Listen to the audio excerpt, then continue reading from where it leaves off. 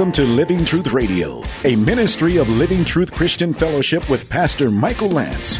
It is our goal to build up believers and reach out with God's truth to all people. Now here's today's message with Pastor Michael. To be holy is to be like God, to be set apart from the ordinary. God is obviously the category of, He's the definition of holiness. And if we want, let's all turn to Deuteronomy 32. So you're going to go back a few pages. Genesis, Exodus, Leviticus, Numbers, Deuteronomy 32. This is at the end of Moses' life, Deuteronomy 32. And we are in verse 27. 32:27. Had I not feared the provocation by the enemy. 32:27. Lest their adversary should misjudge, lest they should say, our hand is triumphant, and the Lord has not done all this. For they are a nation lacking counsel, and there is no understanding in them. Would that they were wise, that they understood this, that they would discern their future. How could one chase 1,000, and two put 10,000 to flight, unless their rock had sold them, and the Lord had given them up?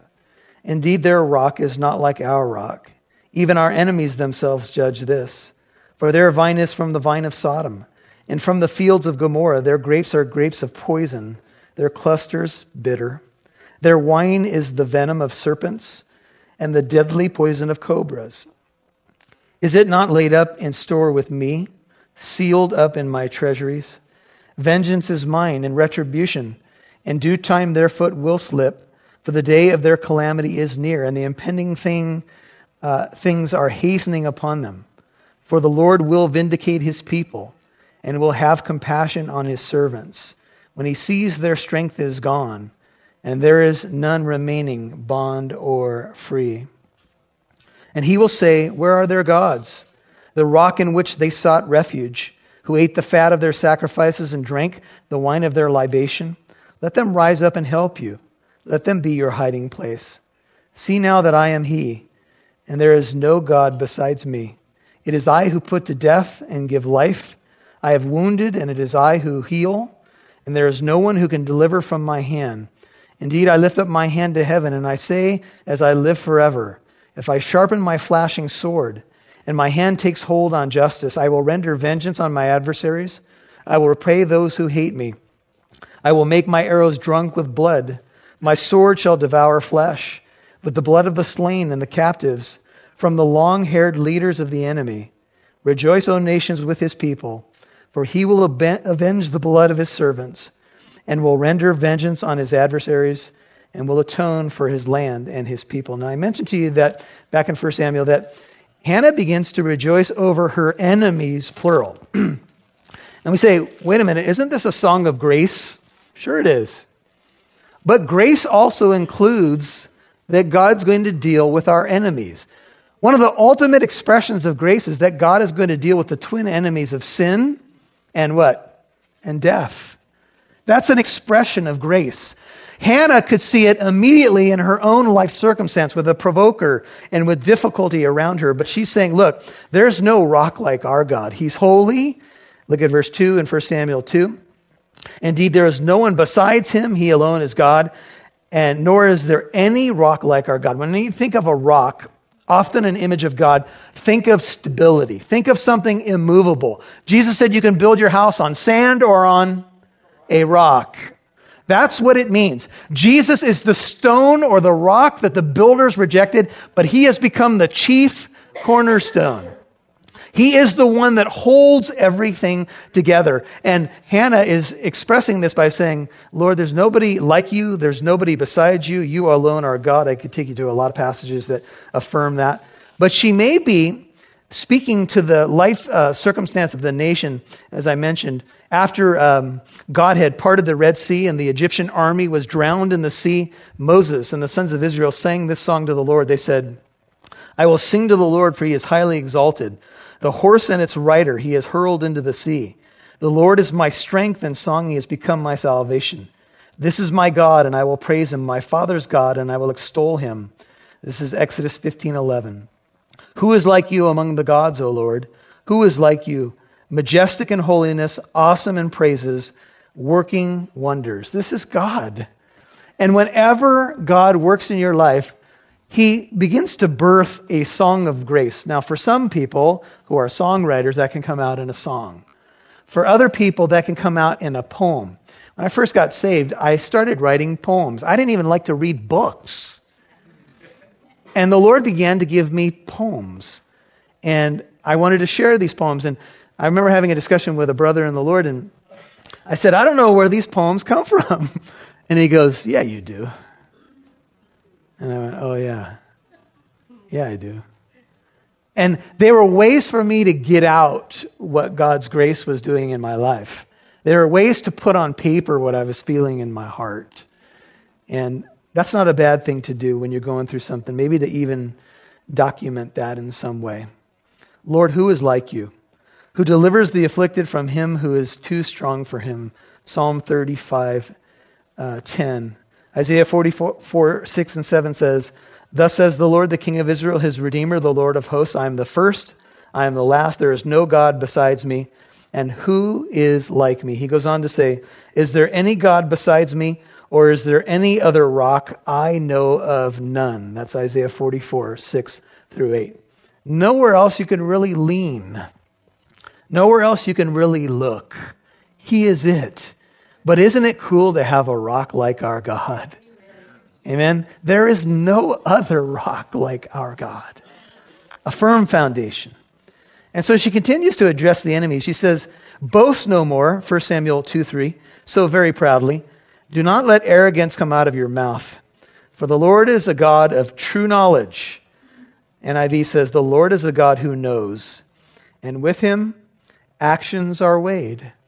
Now, if you're going through something right now, and maybe it seems unfair. Remember, year after year, Peninnah provoked Hannah.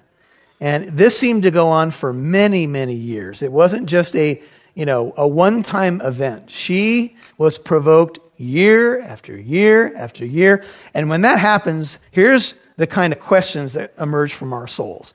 Why, God? I know you're a God of deliverance. I know you're a God of grace, but why have you allowed this to go on for so long?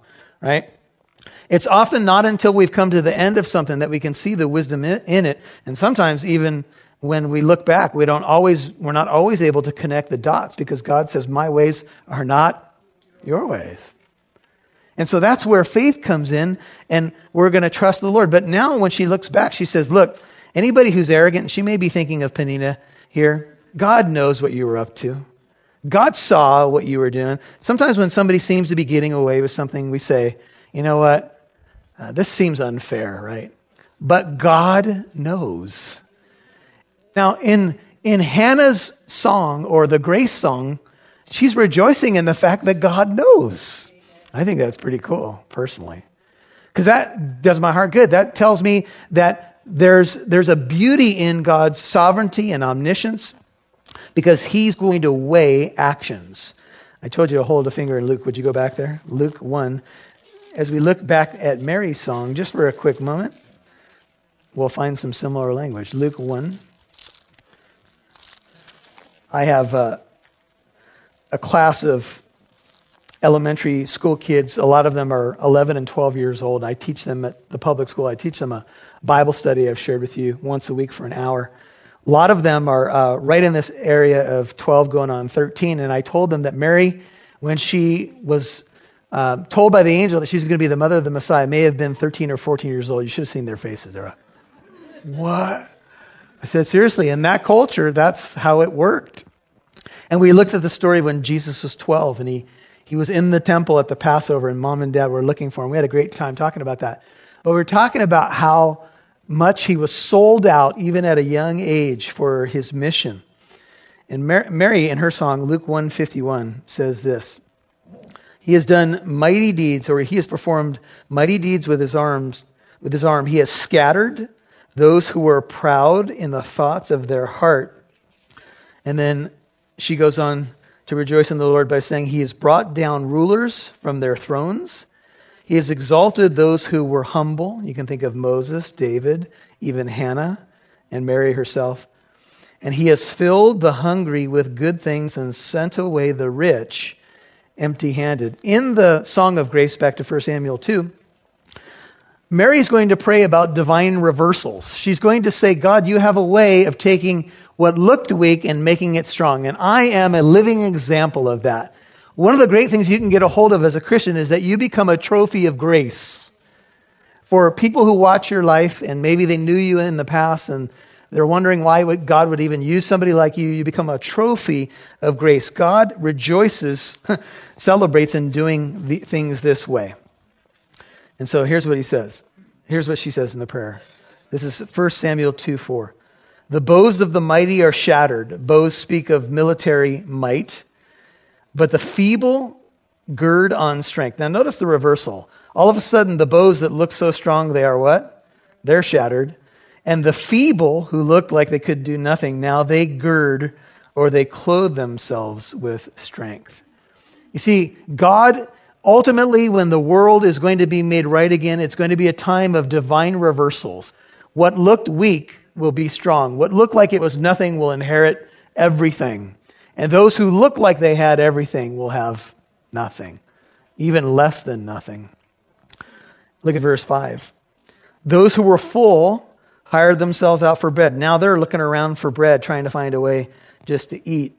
But those who were hungry ceased to hunger. And then notice the personal touch of the prayer. Even the barren, that was Hannah, gives birth to 7. That might be a reference to perfection. But she who has many children, now what happens to her? She languishes. Now, I don't know if she is thinking of Peninnah exactly, but you got to see a little hint of it. Like, Lord, you've turned this whole thing around, and now the woman that thought she had everything, well, she's not looking as big anymore. She doesn't have much to boast about anymore. And now I have bread. You know, Jesus is the bread of life. He has made me full when I was once barren. In Mary's song, she says, He has given help to Israel, His servant, in remembrance of His mercy, as He spoke to our fathers, Abraham, and his offspring forever. God has a way of turning things around. You might be in a tough spot right now, but God has a way of turning things into positives. He has a way of working, how many? All things together for good to those who love God. The Lord kills, verse 6, and He makes alive. He brings down to Sheol, which speaks of the grave, and He raises up. God, you could even add here, opens and closes the womb. He's sovereign. The word grave refers to the place of the dead for both the righteous and the wicked. The sovereign God who brings death also brings us up from the grave. This verse I'm reading from a study Bible may refer to God's power to resurrect the dead. This speaks of God's total authority over life and death and the entire course of a human's life. As a matter of fact, we're about to see that God's going to kill both of Eli's sons because they were worthless men, and Eli is going to die too because he was a very poor leader and a poor father. And in a chapter where Samuel will now be given this open path to leadership, other people are going to fall. And God's saying, I'm in control of that too. I've given these people a space of time, and I'm going to raise up one, and I'm going to bring down another to the grave. And if that shocks any of you that God kills and makes alive, just take a look at your Bible. I mean, not only Old Testament stories, Ananias and Sapphira in Acts chapter 5, they show up, they lie about what they're giving, and God killed both of them. Now, this, of course, is a part of God that not a lot of people are comfortable with. That's because we don't always preach the full nature of who God is. It's within God's abilities or power or whatever you want to call it, holiness, to lift one up and take another one out. And He does do that. He raises a king up and lays him down. Nebuchadnezzar, He said, Nebuchadnezzar, you don't want to affirm that I'm the one that gave you your power? You'll get to eat grass for 7 years. Bye-bye. No haircut, long nails, and you can eat grass for a while until you realize that God is sovereign over man. In Daniel, it's the very God who holds your breath. Did you know that your next breath is a gift from God? That's part of the problem that we have in today's world is people truly don't fear God as the life giver. He gives life, but he can take it away if he wants to. Now, God's not behind everything that happens. Let's not broad brush here and not come to a biblical place. But the point is that God does what he wants because he is the all-powerful ruler. The Lord makes poor, 7, and rich. He brings low, and he also exalts. If you have a place of prominence right now, count yourself blessed. But the Lord could take away your position as surely as he gave it to you. And people who are famous or wealthy, they could lose their wealth overnight. We know in the .com era when all those people went from millionaires to having nothing overnight because the stock market tanked. It can happen. And so that's why you don't put your eggs in that basket. He raises the poor from the dust. 8, he lifts the needy from the ash heap. The ash heap was a collection, a dumping point for human refuse and ashes from people baking things. It used to be the place where beggars sat to beg for alms. They would sit in the dump and beg.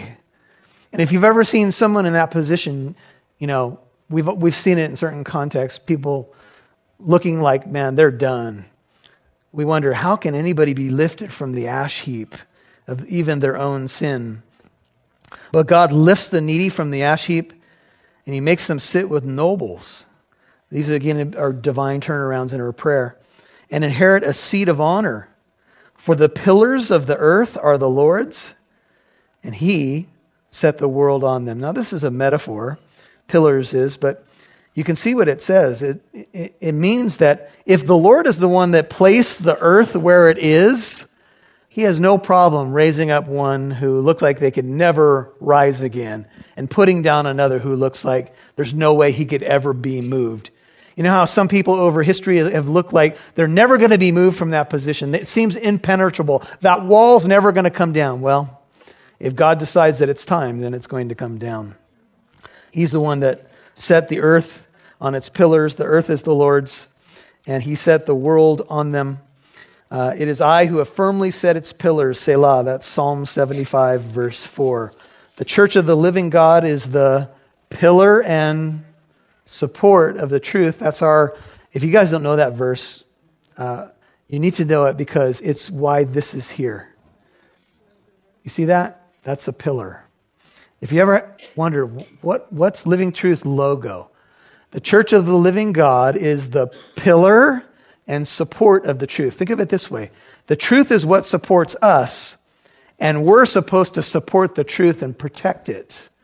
So this church was founded on that principle that we will live by the truth and we will preach and hold up the truth because our very existence depends on it, and we are set for the defense and proclamation of the truth, and the truth is so important.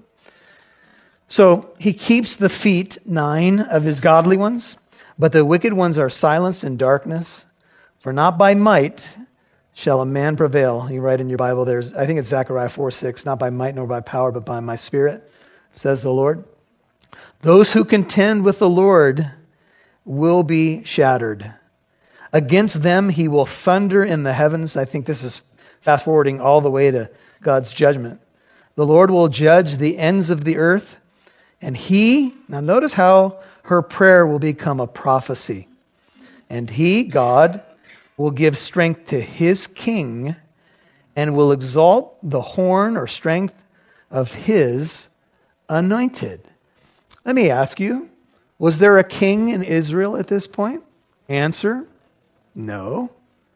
Had there ever been a king in Israel up to this point? Answer, no. What king is Hannah talking about? Well, all of a sudden, what we begin to see is that in Hannah's prayer, it has become a prophecy.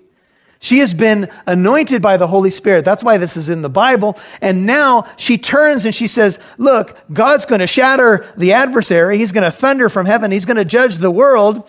And he will give strength or raise up the horn of his anointed. And the word anointed in Hebrew is the word for the Messiah. Christ, in Greek, Christos, is the anointed one.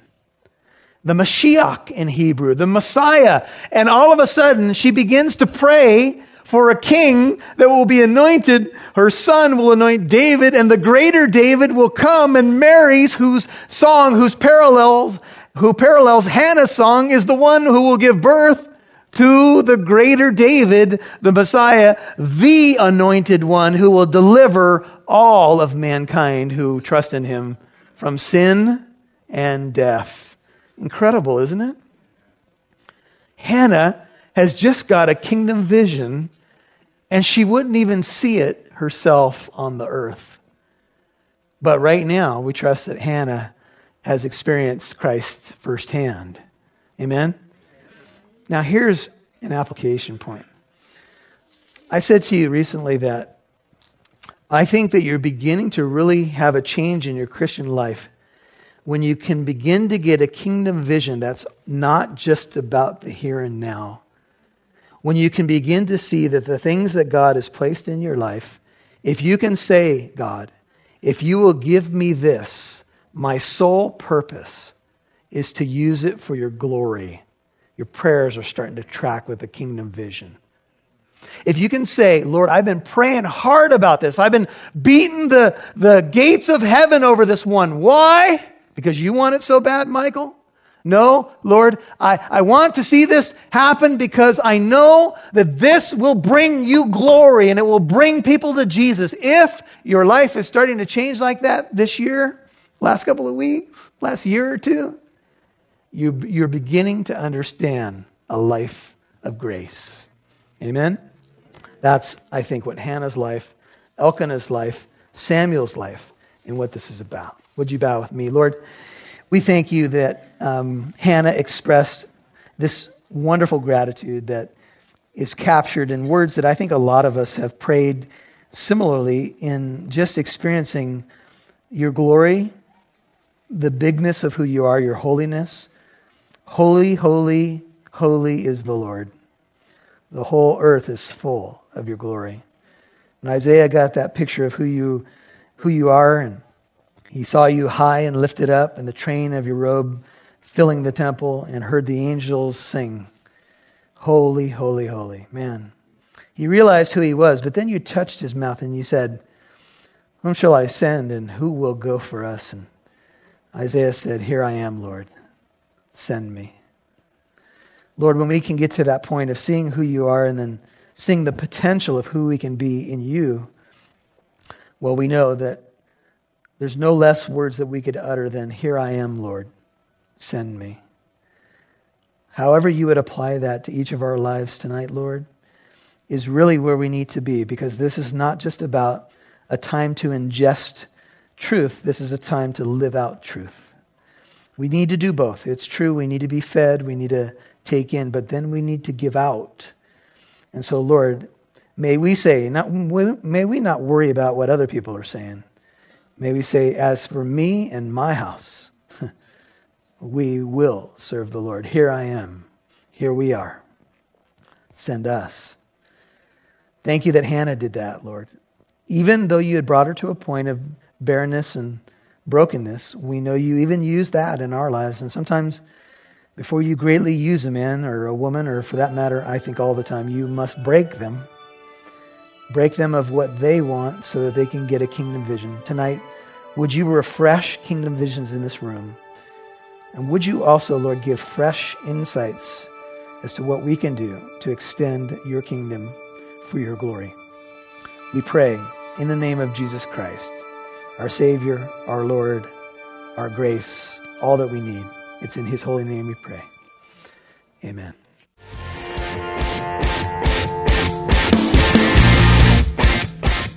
If you would like to listen to this message, or if you would like more information about the ministry of Living Truth, please visit our website at livingtruthcorona.org.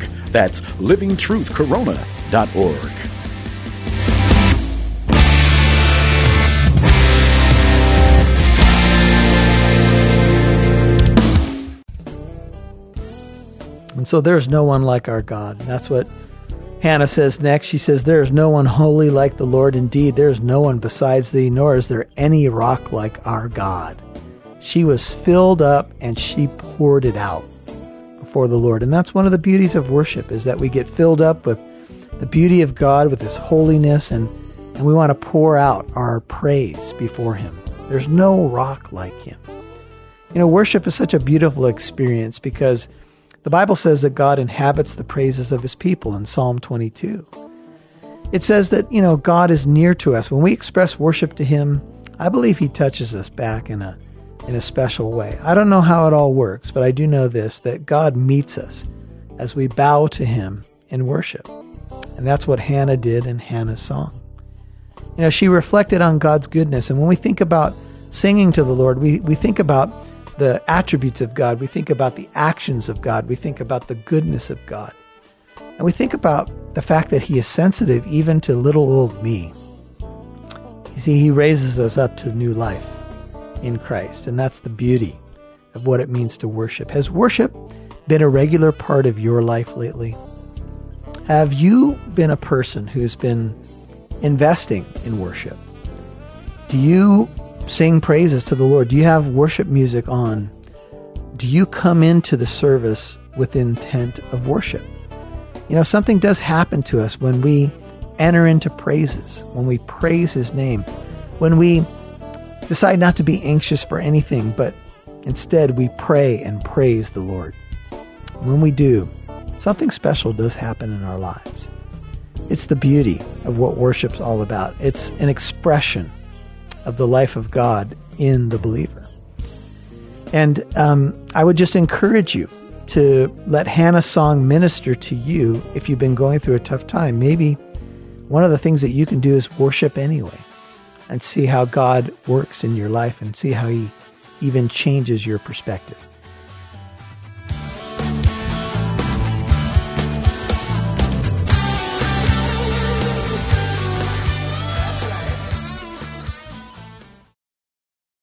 Thank you for listening to today's program.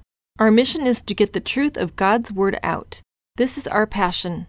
We want to impact as many people as possible, and we have an opportunity to expand this radio program, and we need you, the listener, to partner with us in prayer and in giving. You can give to our ministry through our website at livingtruthcorona.org. That's livingtruthcorona.org.